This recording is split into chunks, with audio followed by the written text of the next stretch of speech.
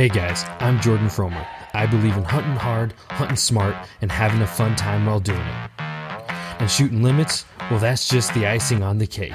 I revel in the journey just as much as the successes it brings.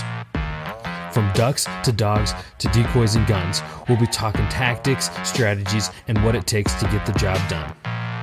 Load up and take aim. This is the Duck Gun Podcast. What's going on, folks? Thanks for joining me on another episode of the Duck Gun Podcast.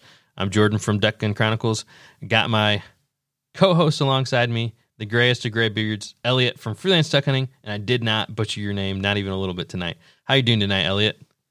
I'm doing good. That was really well done. So a running theme for us lately we've been talking about is TikTok.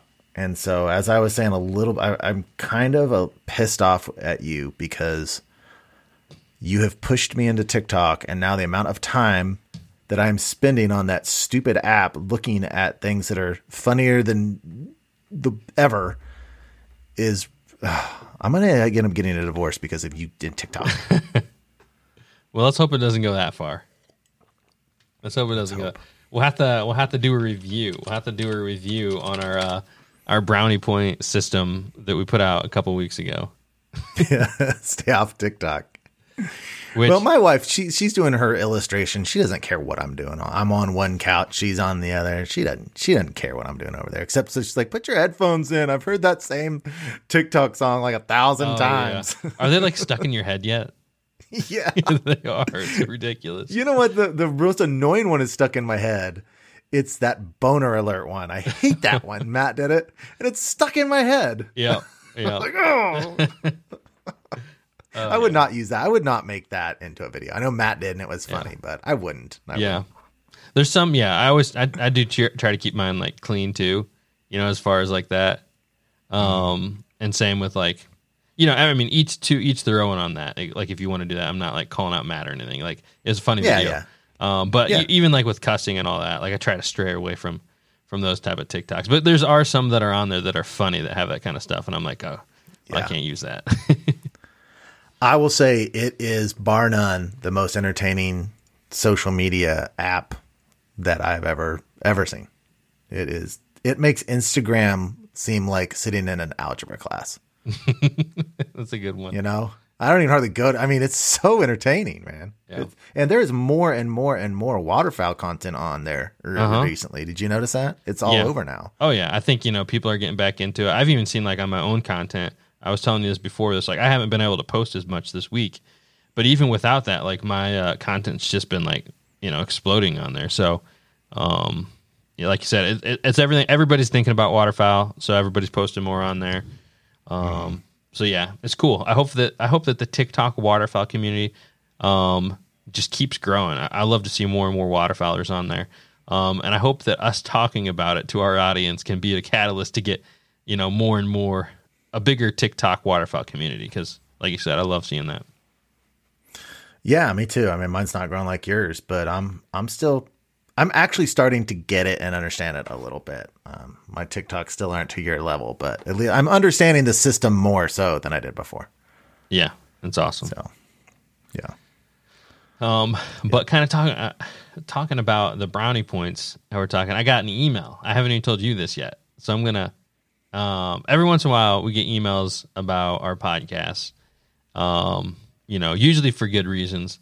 But I'm going to read this one to you. So we had one from someone called Hillary, and the subject is reaction to how to keep your girl happy during duck season. So that's the episode we did a couple weeks back about keeping your girlfriend, wife, whatever it is, happy during duck season. So starts off, hi, Jordan. On a recent road trip with my husband, we were listening to your Duck Gun podcast. When I first heard the subject announced, how to keep your girl happy, I had two initial thoughts. First was, maybe they're talking about their female duck dogs. My second was, if they're talking about their wife's girlfriend, this could get interesting. I have to admit my bias up front that I was worried I'd hear some sexist, offensive commentary about how to manipulate the females in your life. I am a female hunter, so I've heard my share of disparaging remarks about wives and girlfriends, the old ball and chain, air quotes, act, even from some of my own friends and hunting partners. I was so happy to hear the conversation that followed. My husband and I waterfowl hunt together a lot. I grew up hunting, and my dad was one of the most old school types. He was going to hunt no matter what anyone told him or how many brownie points he had. I will brag about him, though. He raised 4 hunters, 2 male and 2 female. He never treated any of us different and gave us the same opportunities to get out in the field. Anyhow, I absolutely love the episode and the rest of the ones we listened to. I think we listened 4 in all. I have a baby now, so our seasons will look a little different since we can't both hunt at the same time, but we do the same things as you guys talk about. Make time for each other when we know we're going to be gone all day. Building up the brownie points, taking turns, act. Just wanted to say great job and way to promote wonderful message about balancing life and outdoor passions. So I thought that was awesome. That was a cool response to hear about what we had to say. Yeah, I mean, there are certain times when, I mean, I know you get it and I get it too, where people reach out and message us. And sometimes it's just asking a question about this. Sometimes it's asking questions about that. But every now and then someone takes the time and sends the most meaningful, thoughtful message that really, really touches you. You know, it's like, oh man, that makes me feel so good that you would say something like that. And I think for me, I'm sure you probably felt the same, but that's one of those. It's like, it makes me feel so good to think about some wife and her husband sitting there and her worried about, you know, the crap we're going to say. And, you know, we did women justice in that episode. And that was awesome. Thank you for sharing that. It's cool. Yeah. Super cool. Shout out to Hillary. I hope you guys have a good season this year.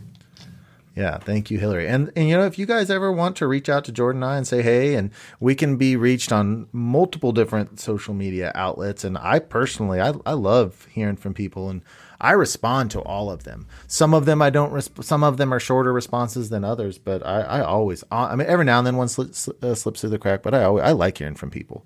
Yeah, and talking to them. Yeah. So. Definitely agree. So, Jordan, I don't know if I should. Every now and then, I like to just share some personal stuff that I find funny that isn't really waterfowl hunting related. And so this is kind of a good polar opposite of what you just shared. So, okay, I'm going to share with you a text that my mom sent my son. Okay. And I just want your reaction to this text. Okay. Because my son got this text out of the blue. He had no reference at all. My son's name is Nevin. And she says, Nevin, I really have a phone problem. I was doing some research about some elite people like the Clintons who have been accused of hurting children. Somehow it got me connected to some very evil people through my calendar who are messaging me sometimes, even hourly, about horrible things. And those horrible things were sexual things. I'll add in there myself. I cannot get rid of them, and it is so disgusting. Have you ever heard of such a thing, and how in the world can I get rid of it? I will try asking YouTube. What's your reaction to that text? I'd be scared. She's researching the Clintons. Have you ever heard the whole Q theory thing? The what? Oh, the Q theory. Yeah. Okay. It's really, so my mom was doing some research on Q, which I actually watched a 10-part documentary series on it as well. And I'm not like, oh, I'm a big Q guy. I'm not, but it's whether it's fictional or not, it's interesting. And so my mom gets researching the Clintons, and somehow she attaches her email calendar to like some kind of like sex group or something. And she's getting like sexual invites all the time on her phone. And it's like set on her calendar of like these events. And so she emails my son that. I think that's funny enough to share. Yeah, that's definitely funny. But I wouldn't want to help get rid of that, I guess. Those damn Clintons, man. A couple searches, the next thing you know, on your Google calendars is all sorts of escapade groups.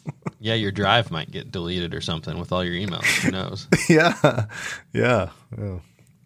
I don't know if he ever helped her with that or not. I think she got it figured out. Nice. Well, should we jump into the topic for the week? Yeah, let's do it. Awesome. All right, guys. Our topic for the week is going to be our hunts we have planned out for the year. So we got all the hunts planned out, or I guess this will be what would be in a perfect world. Maybe not perfect, but we're reaching, we're stretching, and we're burning all our brownie points in the first couple months. So we're going to go ahead and share those with you. But before we do that, let's take a quick word or quick break and jump to our partners. So first off, I'd like to give a big thanks out to our partners from HTR Innovations. Guys, we are doing the promotion for the gun stand for the full month of July. I know that some of you guys have actually gone out and purchased because I recognize you guys from the podcast and YouTube channel, all that. And then, I've seen that you guys have purchased it. So awesome. Cool to see that. Cool to see pictures of you guys posting up and Fellowship the Duck Gun. But the HTR gun stand is a marsh stand. It's aluminum, super lightweight, honestly, like mind-blowingly light. You stick it in the mud, it keeps your gun out of the water. This year we've added accessory points where you can clip on your blind bag, your game strap, keep everything out of the water that way as well. Put your box of shell right next to your gun. But it's just your all-in-one solution to keep everything out of the water. We got them in mallard green and marsh grass tan. And so, like I said, they're something that you're not going to want to hunt without if you're hunting out there in the marsh, standing in the water. Use code DuckGun10 at checkout for 10% off. Have you guys ever thought about making dog stands at HTR? We get that question all the time. That's crazy. We literally get that question all the time. Well, it seems like with the products you guys make that you could probably, I don't know. Yeah. Anyway, I need a new dog stand. The one that Titus left me by accident broke, so hopefully he won't ask for it back. Hopefully he's not listening because it's broken. Gunner Kennels, you guys have heard us talk about it a lot, and just cannot. We're going to keep stressing it. Your dog is something that you should keep safe, and most of us keep our dogs in the back of a truck in a kennel, and that kennel needs to be strong, and it needs to be strapped in. And so for most of my dog hunting life, I've just had a little plastic Walmart cheapie. If anything really happens, man, that dog's gonna die if you get into a wreck, and you want to give your dog the best possible safety measures you can. You buy one Gunner Kennel, it's gonna be the only one you ever buy because it's not gonna fall apart. So go to Gunner Kennels. The product code is capital D Duck Gun, capital G, no space, and then a space and 10 for 10% off. It is worth it. Go take a look at it and keep that dog safe. Get it done. It's worth it. Awesome. Also, we'd like to give a big thanks out to Motion Duck Decoy Spreader. They are one of our newest partners for the podcast. We had them on last year as well. You guys have seen them. Me and Elliot loved using their product all last year. They have the ultimate spreader and then the regular spreader. It is a jerk rig on steroids. The ultimate spreader, you can put 7 ducks on it. You use it just like a jerk rig, except for it has something similar to like tent posts that push your ducks out in your spread. And when you pull it, the ducks just go back and forth in a super lifelike motion. If you haven't seen it, definitely check out a video of it. When you see the video, you'll be sold. It just looks so much more realistic than a jerk rig. And it breaks down in a minute, maybe less. And then you just sling it over your shoulder and you're walking out. So super mobile. And when you get out in your spread, the best motion you can get from something similar to a jerk rig, just way better. So definitely check those guys out as well and use code DuckGun2020 at checkout. And you'll get 10% off over there as well. And lastly, I want to talk about Banded, Avery, and GHG, 3 companies that are all under the same umbrella, and they are also partners with us. As you guys know, Jordan and I both switched over to the breathables last year and absolutely loved them. In fact, I had a close friend contact me and wanted to ask me about it. Should he get them? Should he not get them? And anytime, even off air, people ask me, like, yeah. I mean, my experience with waders is eventually you're going to get leaks in all of them. You just are.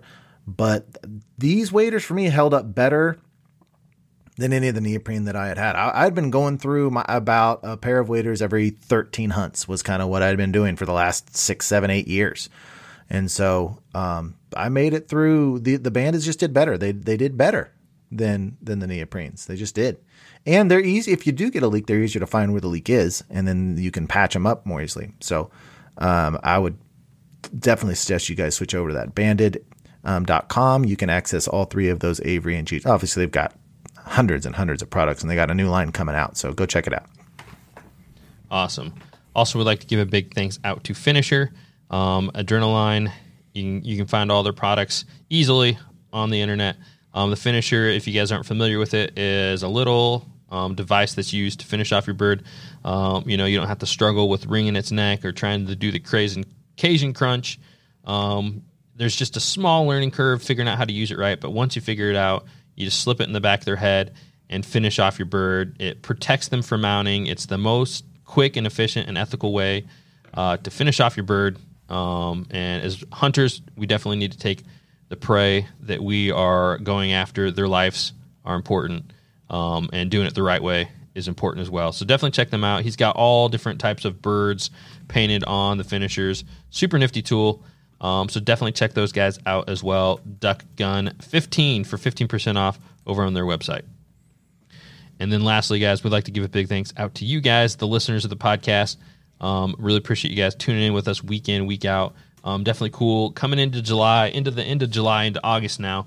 And, a large portion of our audience coming back alive, getting more ready for waterfowl season. So just want you guys to know that we're here, still pumping out the content now that you're thinking about waterfowl season again. So appreciate you guys tuning in with us. So, like I said, we're going to jump in and talk about our hunting trips for the year. You ready, Elliot? I'm ready, man. You asked me today, you're like, have you written out your calendar? Yep, man. I'd say early mid-July is when I typically I always use Google calendars for everything. And so I go through there and I put on days of work in which I don't have school and which weekend where I think I'm going to go at which times. And it's just another way to just daydream about waterfowl hunting. It's like the same thing with Freelance Hunt Stats. It's like people are like, I'm not a numbers guy. It's like, it's not about numbers guy. It's about being able to daydream about waterfowl hunting. And it's the same thing with making the calendar for me. It's like, oh, this weekend I'm going here and that weekend I'm going there, and that doesn't always get followed, but it's certainly done and ready to go. Yeah. So, we put together, it's like, it's borderline dream, but also it's realistic because we know what we do. Which is make a lot of waterfowl content. So this is like our tentative plans for what we would like to see happen. I would say going through the first 3/4 of the season. So it's pretty hard to see out beyond that. So, yeah. So, I guess let's take turns and start with like September. Okay. Go ahead. All right. Well, being an educator, I don't know when I'm going back to work yet. In the state of Kansas, it's kind of a mess because the governor said, well, we're not going to have school till after Labor Day, but she doesn't have the executive power to do that. So they voted on it today and it was a 5-5 split. So here we are at the end of July and I don't even know if and when I'm going back to school. And so that makes a big difference for my calendar. So my calendar is written in as though I will actually be teaching and be at school. So wait, was that vote to be into September or be later? Mm-hmm. Like the 5-5 split? The vote. Well, when this whole COVID thing started, the governor, Kansas was like one of the first states where she's like, no school until the end of the year. We're just done. And so she's a Democrat. Well, the Republicans were like, oh, too much power for her. So they made an order saying, okay, the governor doesn't have that much power anymore. The school board has to vote on it. So she came out and said, we don't want to start schools until after Labor Day at the earliest. And so the school board then voted on it and it was a 5-5 split. So that means that her order does not register. So, but she wants, all they've said is after Labor Day. So I'm guessing that means like to reevaluate it. I don't know. It could be earlier. It could be later. No, at this point, yeah, because her order didn't go through. She did not want it to start until after Labor Day being the 7th of September. So I think the idea was they were going to maybe try to start it on the 9th of September, which actually for my hunting, that's worst case scenario because like I get 10 days off with my district and they're not sick days. I can just take them whenever I want.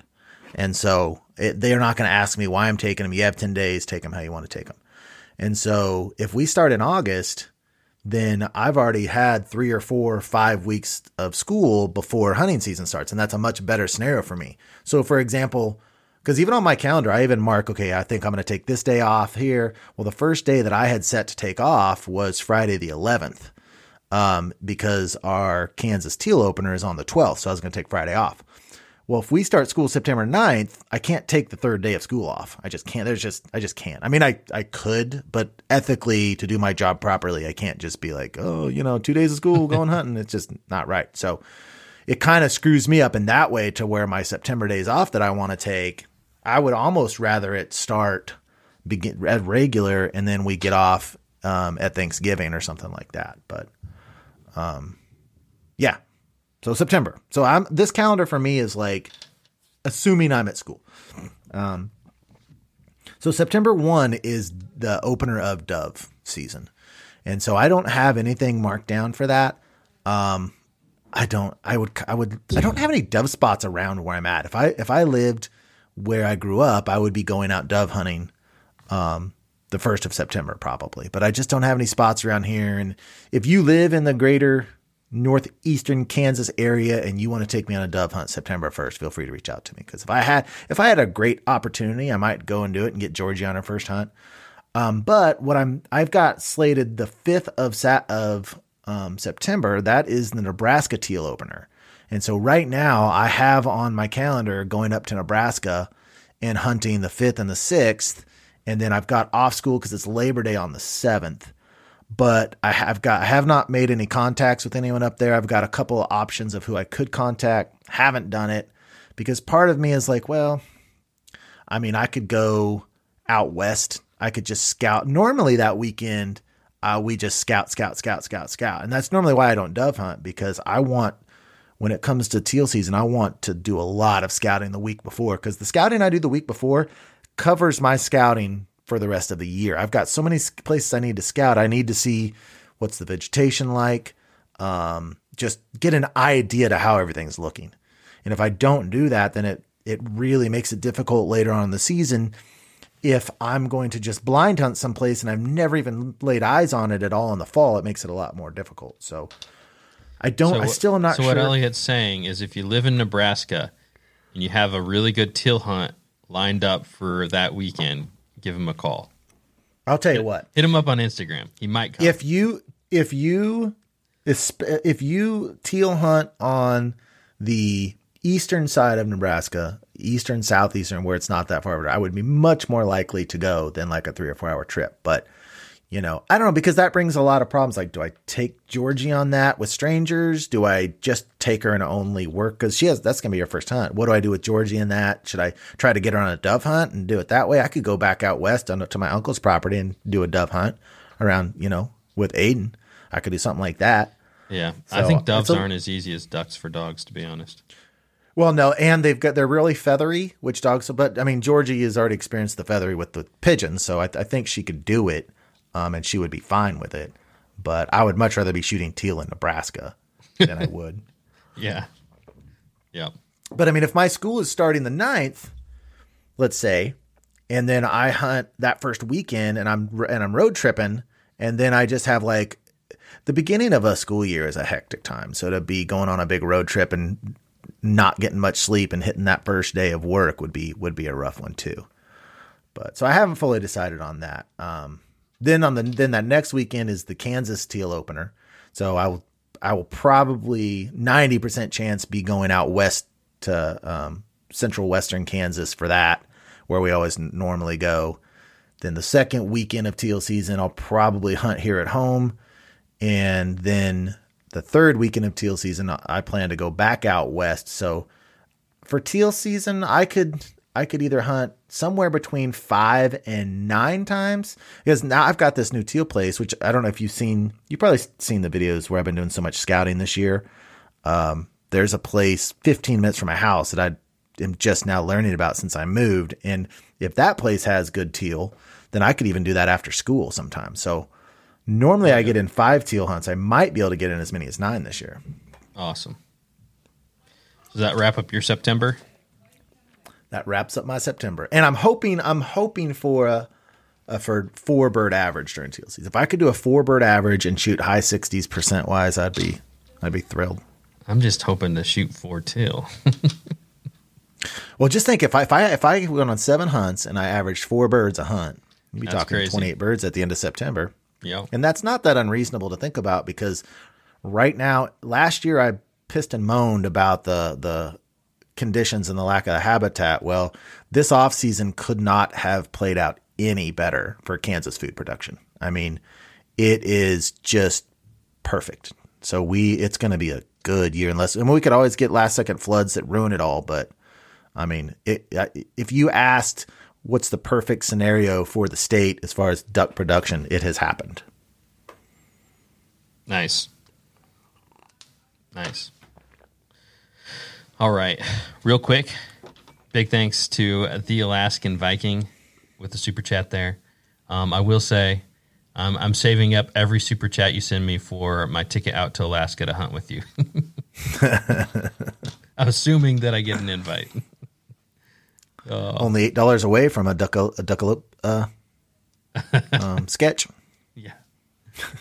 Alrighty. So my September, again, so Michigan opens up September 1st. If I can find, it's getting harder and there's so many days I want to take off. That's the problem.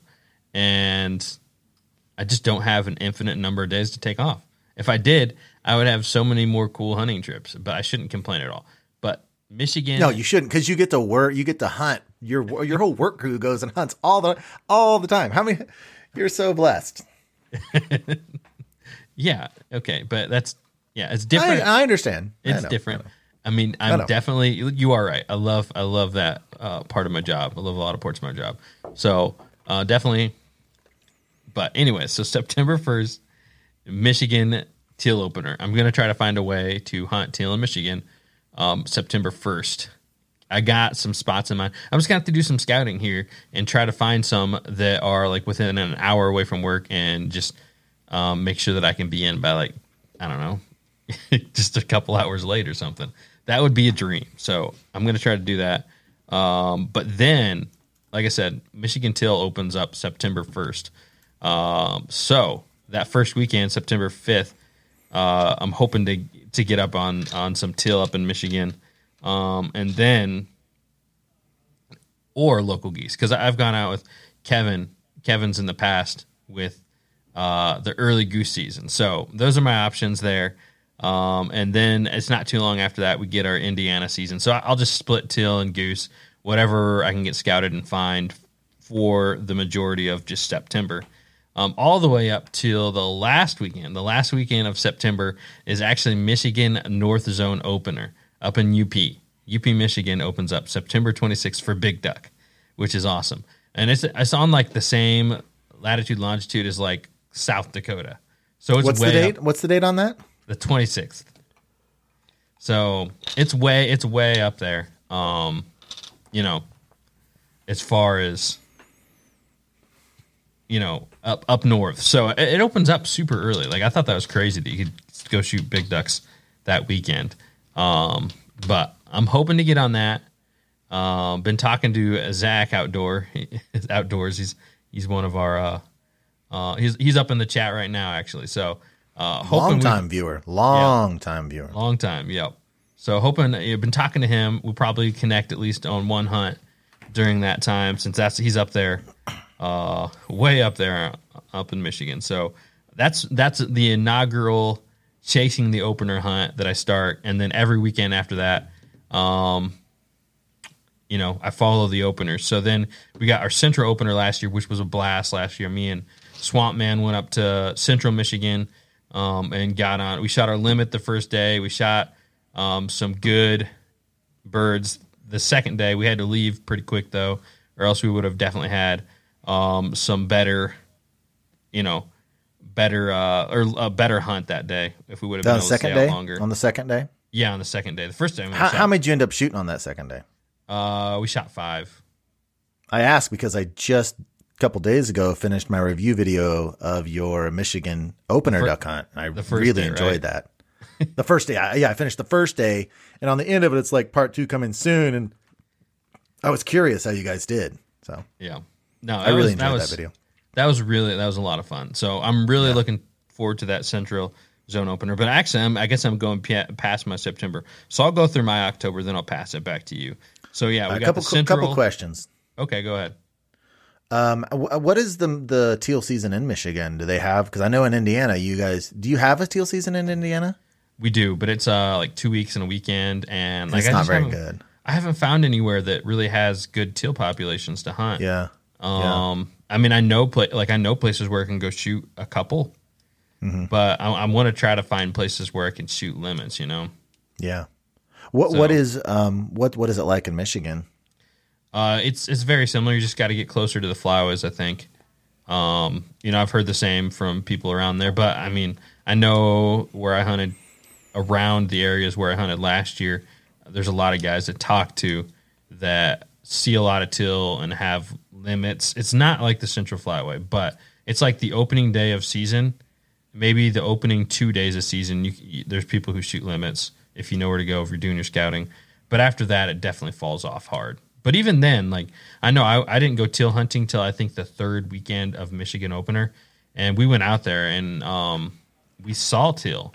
We just nobody had scouted to find where the teal were. It was just like we're going to this spot, and then we hunted that spot, and then we had some teal show up. But if we were able to get to where we saw the birds going, and part of that was just equipment. We just had kayaks there, and it was a big marsh. And we just physically couldn't get to where the birds were without. Now, do you that pool that you and Swamp Man hunted on Michigan opener, would that be a decent teal hole or a possibility as one of the places? That would be a good one. The problem is if it's 4 hours away, how do you scout it? So yeah, I really liked that pool. It's a really cool place. Yeah, it was. You just have to go for it. Yeah. The thing about teal, my feelings about teal have changed. And when we used to hunt blue-winged teal 15, 20 years ago, I liked it, but it wasn't a decoying sport. It was a pass shooting sport. And that was back when we were using mallard decoys, blowing mallard calls, and no spinner.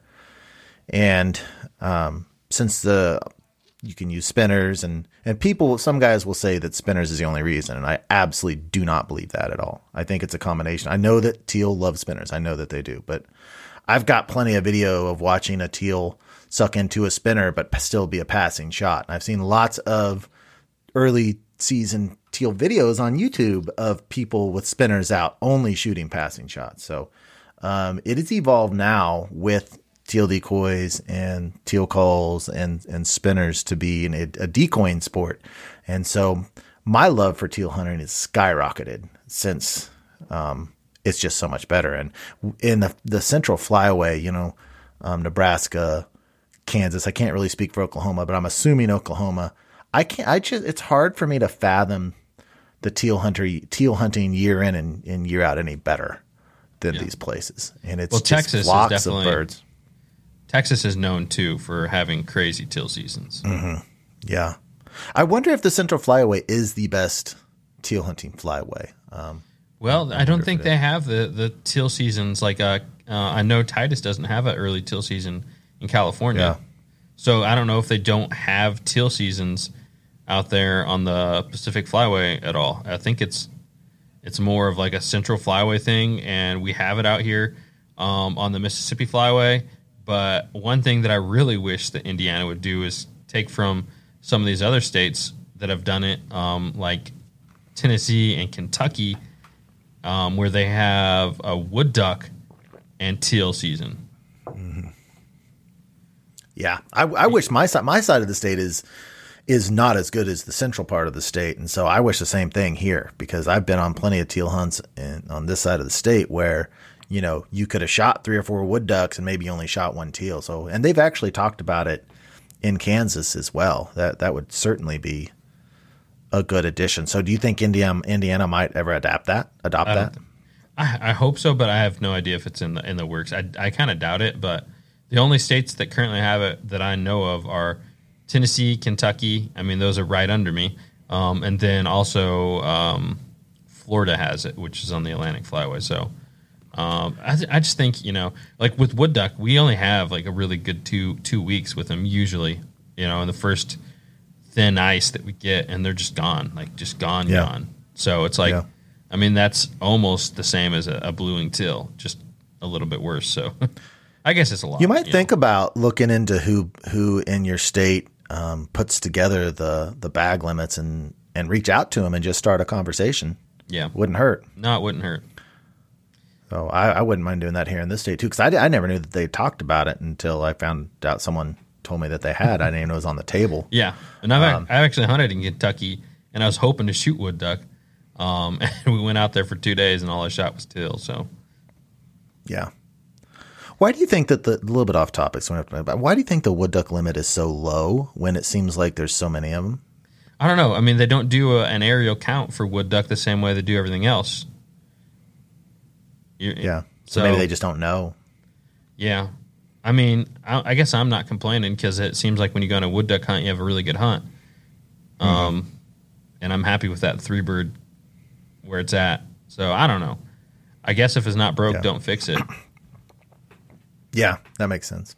So, well, before I get into October, I do want to say about this schedule. I mean, you have to travel a little farther forth than I do, Jordan. But when you have an early teal season, which for me, if I go to Nebraska, it starts on the very first weekend of September.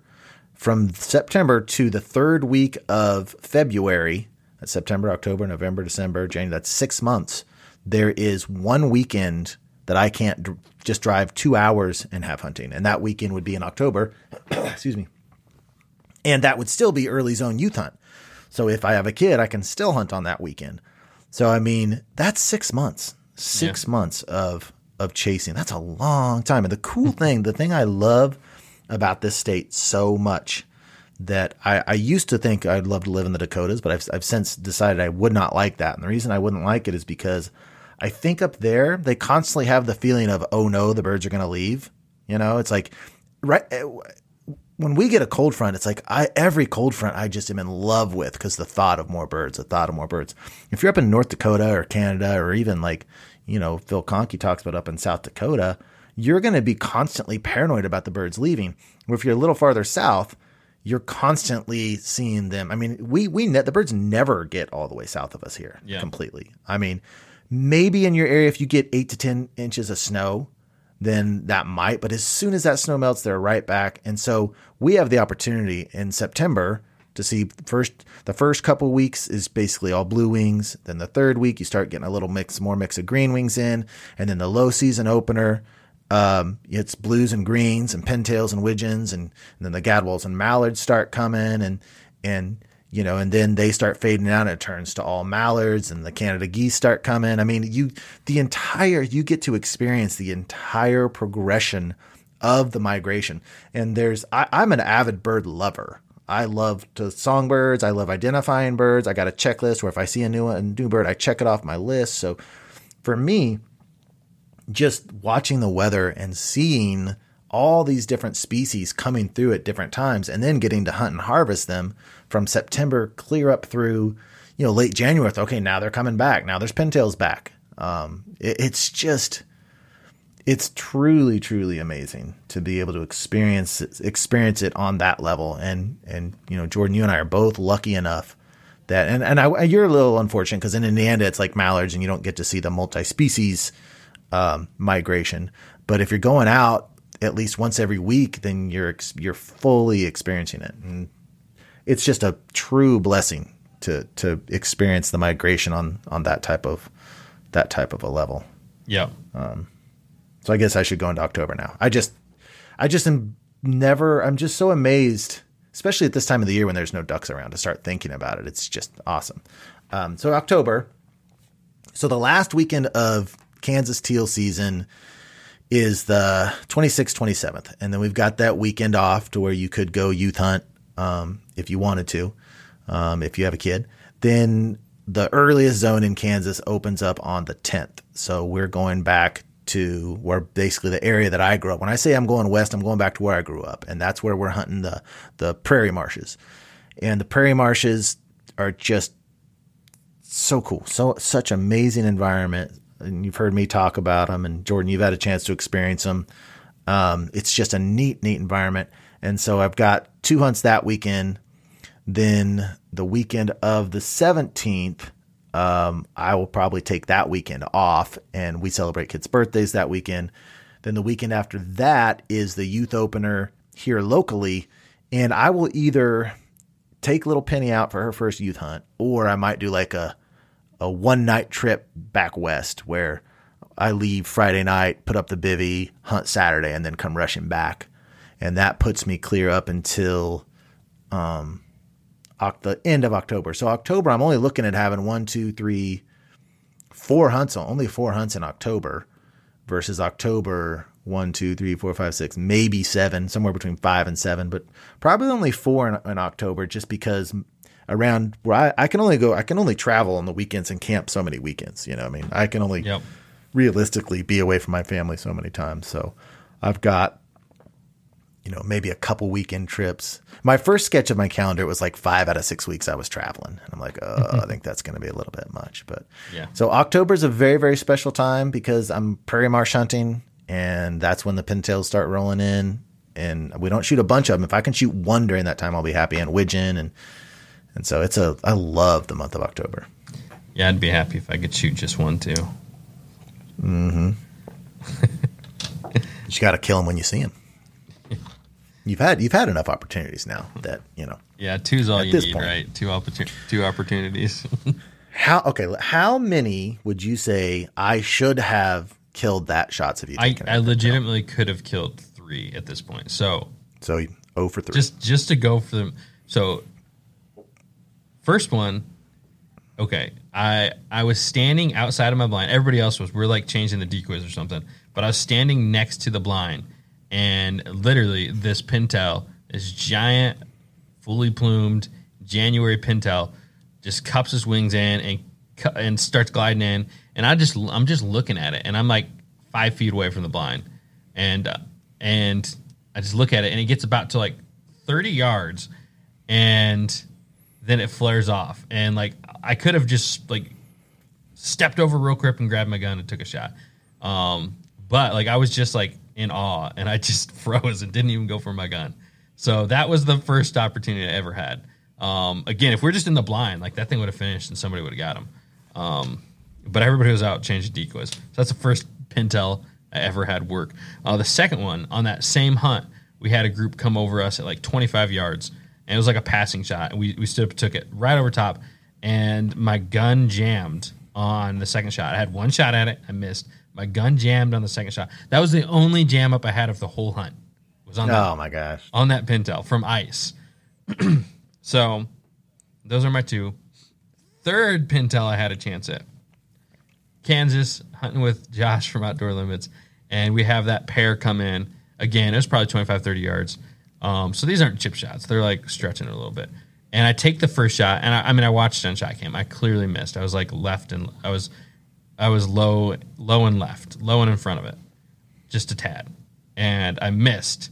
And it was close to hitting it. And I'd already limited out in redheads, and the sun was just setting. So you know how like the sun comes right over the edge and it's super orange. Well, it's hitting the bird in a way that it made it look like it was a redhead. Like it legitimately looked kind of funny. But I thought it was well that coloration on their heads is a little bit iridescent. Yeah, and when the sun hit it like that, so Josh was like, it's a redhead, it's a redhead, it's a redhead. And so I stopped shooting. But the whole time I stopped shooting, I was like, it was a pintail, it was a pintail. And it didn't have a sprig. That's the other thing. It didn't have a sprig. So those are my 3 opportunities. I would not say any of those are great opportunities. It's not like I've gone 0 for 3 on a 15-yard decoying pintail or something like that. Yeah. Probably you're unlucky at that if you had those same opportunities over again, I bet you it's probably above 80% chance that you kill one of those. Don't you think? Maybe more? I don't know. If you had those same opportunities over again. I mean, so far, I mean, I'm 0 for 2 on shots, and I've, about 50% shooting rate. So I'd say. So my favorite really quick pintail story, because I know we're going off the trail a little bit, but we're out hunting at Cheyenne Bottoms, which is the best prairie marsh on the planet as far as being huge and feeling like you're away from everything. And my dad and I got so far back that it was like felt like no one was around for miles. And there wasn't that many ducks working that day, but every single group it seemed like we saw it sucked right in. And we were in our tiny little Karstens layout boats where we were using the grass mats and just laying on our backs. And Izzy was there, and I think my dad's other dog Ebony was there. And man, I don't know if we shot our limit. I think we came really close to shooting our limit, and it was greenheads and pintails. I mean, I remember one pintail that landed off the left of my dad where he can't shoot. It was like behind him.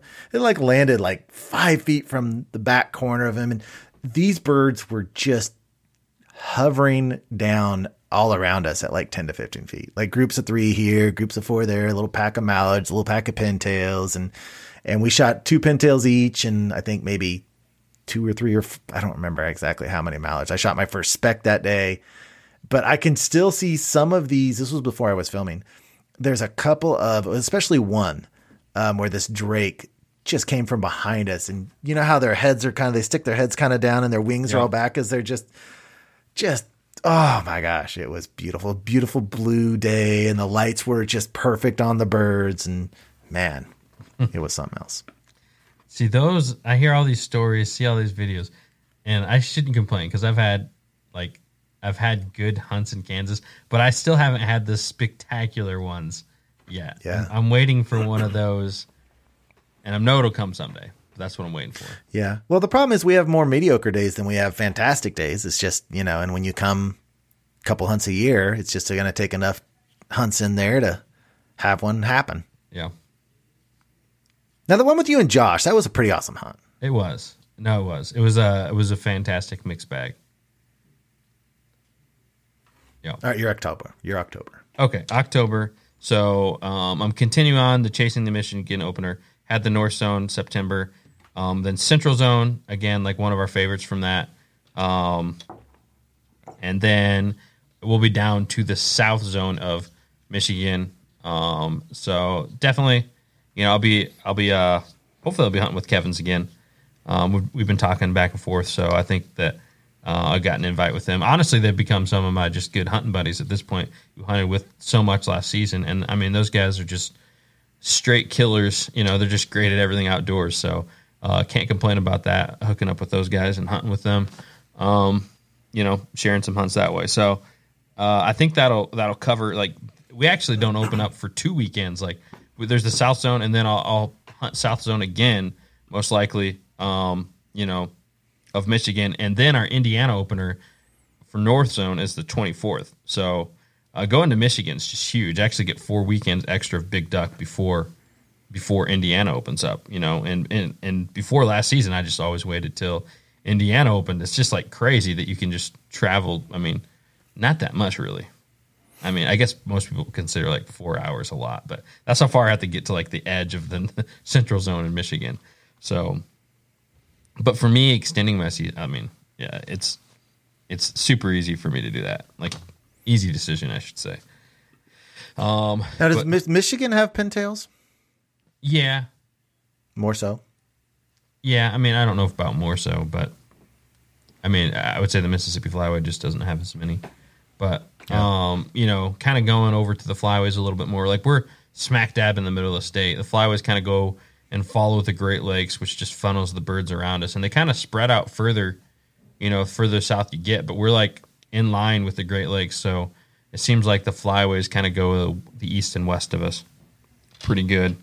I think that's the same way for everybody in Michigan. It's better on the west and east side. And then Indiana, it's better kind of, you just got to follow the Flyways. But yeah, so that kind of takes me to the end of October. I got one special thing planned that I don't think I have the dates nailed down, but I'm planning to have an awesome trip going out and doing an Iowa pheasant hunt. So that's a little off from the duck hunting thing, but I'm super pumped for that. One of my bucket list things is my grandpa was a huge pheasant hunter. You guys watching the live stream, you see the pheasant mount every week on the live stream. I got multiple in the basement. They're all grandpa's. So he was a huge pheasant upland hunter, and so getting a wild pheasant, getting a taste of that, definitely a bucket list for me. So That'll be in there either the end of October or beginning of November is what I'm thinking. But I got to look at the dates again. I can't remember when it is. Sometime in October, huh? I can't remember. I can't remember when the dates are. So I'll have to look at that again. That's one thing I don't have. Who are you? You got a connection there or something? Yeah. Yeah. Now I've been talking to Chase in Iowa. Oh, okay. Yeah. So he creates YouTube content as well. Awesome. Yeah. I would love to get in a pheasant hunter too. I just don't have the time for it. If my schedule were to open up, I would do it, but because I've got the places, I'm not going to sacrifice a waterfowl hunt for it unless my schedule opens up more. So on to November, right? Yep. So right now I've got 8 hunts planned, tentatively planned in November. Could actually be 9. I'm not sure. But if you count the 31st of October, so 31st of October, that's when waterfowl hunting opens up in my zone of the state. And I absolutely hate openers around this part. There's just a lot denser population, and it's just, I can't recall.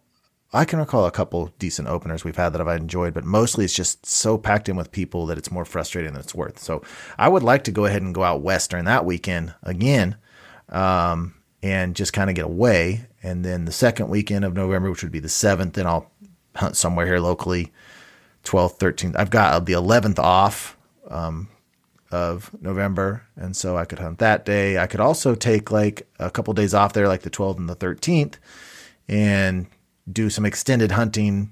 So if I took the 12th and 13th off, I'd have the 12th, 13th, 14th, and the 15th. So I can get in some extended hunting there. And then, but everything in November is pretty much going to be just here in my local area. And we've had some Novembers when we have good food production around me, we do really, really well because, like I said, there's a denser population of people here. So there are certain on our public wildlife areas, they're normally around lakes, and you get a couple of pools that they grow millet, smartweed, put corn in, typically millet, or they like to plant millet, but every now and then they'll put a little corn in. And they're very easy to get to. They're very easy to access. And so everyone that's just kind of the guys that hunt, and there's nothing wrong with this, but guys that hunt, 5 to 7, 8 times in a year, they don't go out and do tons of scouting. So all they really know are these main pools, and these main pools are the duck food pools. So really quickly, what the ducks learn to do is they night feed, and then the guys go in there in the morning and the ducks fly out, and then they come to some of these pools that are loafing pools with less food production and harder to get to, harder to find. And that's where we focus on.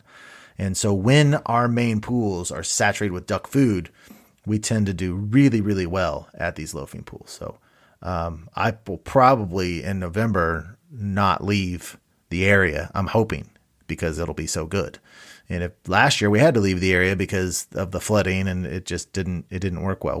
When the heavily hunted pools have tons of duck food, it's good. And so hopefully we'll just be pounding these marshes here locally. But with that extended trip, I still want to take a trip up there to South Dakota, Nebraska border. Now, the weekend of the 14th might be a little bit early. Their peak mallard season, or their peak mallards, is somewhere between the 3rd and 4th weekend of November. So going up there a week early might be touch and go as far as being too early. And that's something you and I could talk about too, Jordan. That might actually be a closer trip for you to meet up there. I don't know what the distance is, but anyway, it's going to be a heavily hunt month. We're going to get in a lot of hunts, but probably not quite as much travel. Nice. So does that fill out your November? Mm-hmm. Yeah. So, okay, we'll jump to mine. Honestly, it feels like my season, like November in the last few years, it just dies out like pretty hard. We have some really good hunts kind of with our opener for a couple opener weeks. But then after that, we really have to hunt the migration. So, as far as like cold fronts and the weather and all that, which isn't a bad thing. It's just, it just feels like a little bit harder to get on the birds. So I might try, that's probably when I'll try to do different stuff and try different places and new things. Just always trying to expand my game and become a better duck hunter. So, it really does come down to the long game, which is, broadening horizons and trying different things. So that'll probably be a lot of my testing period. I do definitely want to make a Kansas trip again this year. So we're talking somewhere in the middle of the month, doing a Kansas trip. And you promised, as usual, that if I come out that I'm going to get 5 drakes and 1 pintail. So it can happen in November. There's still some around. I've not shot that many on this side of the state, but it has happened. Not many. Yeah. Well, but the one I did, the most recent one I shot, the most recent pintail drake I shot was in this part of the state in November. Yeah. In November, do you remember Moby, the hybrid farm duck? He was in November too. Nice. Maybe Moby's still out there. Mallard drake with pure white wings. Moby the duck. Yeah. Could be. So not Moby the duck, Moby duck. So I'm hoping, that'll be like rounding off my November. I really don't have a lot of stuff in November planned. Pretty much nothing compared to the rest of the season where it's all planned out. It's just scout here locally, trying to find birds, and then hunt with Elliot in Kansas. So that's the extent of my November. But I'll go ahead. I'll jump to December, and this is something we're both involved in. And I don't know if we've ever seen this, if anyone has ever said the official dates, but first week of December, we're having our Flyways collab where we're going to make tons of awesome collab content with all the Flyways guys. You guys know them all, but I'll mention them anyway. Josh Outdoor Limits, Freelance Duck Hunting, me, Duck Gun Chronicles, Matt, High Prairie Sportsman, Thomas from Virginia Outdoors Unlimited, and Titus from Mid Valley Mercenaries. That is the full Flyway crew. So definitely be checking out. We got some cool stuff in the works for all of that. But that's going to be our Flyway collab for the year. And yeah, that'll be a lot of fun. I'm looking forward to that one. Yeah, it's going to be a blast. I can't wait. I'm not sure how many days I'm going to be able to get on that. I'm planning on taking the Friday off and the Monday off. So I could hunt Monday also if I wanted. The problem is if I hunt Friday, Saturday, Sunday, Monday, and then I've got to go to work on Tuesday. Oh man, it scares me that I won't be able to efficiently do my job. You just need an extra cup of coffee. You'll be fine. Yeah. Well, drinking a lot of coffee or not drinking a lot of coffee is not a problem that I have. I drink a cup of coffee, consume quite a bit. Cups of coffee, take another Benadryl or not Benadryl. Yeah. Ibuprofen. Yeah. Well, and it's not that far away from me that where we're meeting. It's only like an hour and 45 minutes away, maybe 2 hours. So it's not far away. We're going to kill it. So I'm so pumped. Yeah. Yeah. I think so too. And I'm excited because that area of the state, I used to hunt in the, what would it be? Mid to late 90s. I hunted quite a bit, but then I moved a little farther north. And so it's a little out of my reach now. So it's kind of exciting to go and focus. It's a pretty part of the state. Different than where I live. Awesome. And different than where you've seen too. It's the Flint Hills are a different beast. Beautiful, beautiful place. Awesome. Well, yeah. So I mean, wrapping up the rest of December, I mean, we have our late split. I mean, that takes me to pretty much the end of our duck season. Then we have our late split, which is the last week, and Michigan has their late split duck, which is the last weekend. So, in between those two, I'll get on a couple more ducks, a couple more duck hunts, a few more duck hunts. Who knows? Maybe I'll hunt every day of the Christmas break, the duck split, the Christmas duck split. Who knows what'll happen after that? That's all the further I got planned tentatively on all that. So, you got anything else to add on that? I really just planned up until the Flyways Collective because, with my schedule with school and everything, there's talk that they might let out at Thanksgiving and I might have all of December and half of January off, which would be a dream come true for me if that took place. But, when it gets that far into it, I know I'm going to be hunting every Saturday's over. I'll probably have off from like the 20, at the minimal, I'll have off from the 21st of December till like the 7th of January. So, but I don't know, I don't put them in my calendar because I just don't know what days I'm going to hunt on those. I typically hunt the 22nd. I typically hunt like the 26th or 27th, but I've got so many days off. It just depends on weather patterns and how much I'm going to go. I don't know. So And I'm not going to be traveling. It's just all at home hunting. So there's no reason for me to schedule it like the other days. I just have to wait and see what happens. Yep. Well, talking about our schedules just makes it seem one step closer to actually being in season. Countdown here. I think, from the day this thing's coming out, which as long as I don't screw up the scheduling or anything, this should come out the 28th of July, which puts us to 34 days. It'll be 34 days away is the beginning of waterfowl season, which I consider September 1st. So, pretty crazy. Now, do you have anything going on in January, or you kind of don't, do you? You still have goose hunting, don't you? Oh yeah, we have goose hunting all the way through February. Yeah. We've got full open January for duck hunting too. So, but some of that is just the southeast zone, which I'm only an hour and a half away from that. So we'll hit down the southeast zone, and I'll probably get in 5-6 duck hunts in January, and then I've got a special trip scheduled the first weekend of February down with Chad Dawson, which I don't know if you remember him. He's a Delta guy, and we had him on one time, but the audio, I tried to do it from, I think it was when I tried to do it from my uncle's lodge, and the audio was so bad we couldn't even use it. So he's invited me to go down there in February just for a straight goose hunt. So I'm excited. That'll be cool. Awesome.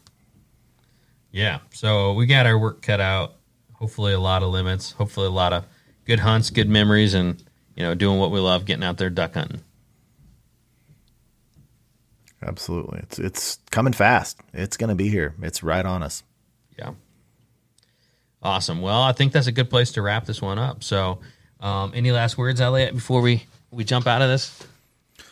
Nope. For those of you that are on the live stream, we're recording a doubleheader tonight. Are we going to go ahead and keep rolling on through? Yeah. As soon as I just clean up the outro for this podcast. You never clean that stuff up. You always put it in there. So if you are listening, guys, find us on Facebook, Fellowship of the Duck Guns, Instagram, Duck Gun Chronicles and Freelance Duck Hunting, TikTok, YouTube. Can I believe I almost forgot to say the YouTube channels? Definitely YouTube as well. We've got lots of cool content coming out. In fact, we should have talked about this, Jordan. The review videos are coming out now. So get on YouTube and check out all the Flyways Collective guys, because by the time this goes on, we're going to have Flyaway Collective duck hunt review videos out on and published. Yep. So, all right, folks. Thanks for tuning in for another episode of the Duck Gun Podcast. I'm Jordan from Duck Gun Chronicles, Elliot from Freelance Duck Hunting, and we'll see you guys on the next one. Alrighty, fellas, that is a wrap on this week's podcast. Thanks again for tuning in. Guys, this is going to be a little bit of a running theme here to end the podcast, but guys, I got to plug it. I need you guys to help me out on this. I am in the challenge against Matt, racing on our YouTube channels to 10K, and right now I'm getting beat up. He's 400 ahead of me, and season's closing in, and it won't be long till one of us hits 10K. And I need you guys' help, every help I can get to beat him to 10K. So if you guys watch hunting videos on YouTube at all, this is the time I'm calling on you. Please hit that sub button. All right, fellas, I'm Jordan, Duck Gun Chronicles. We'll see you guys on the next one.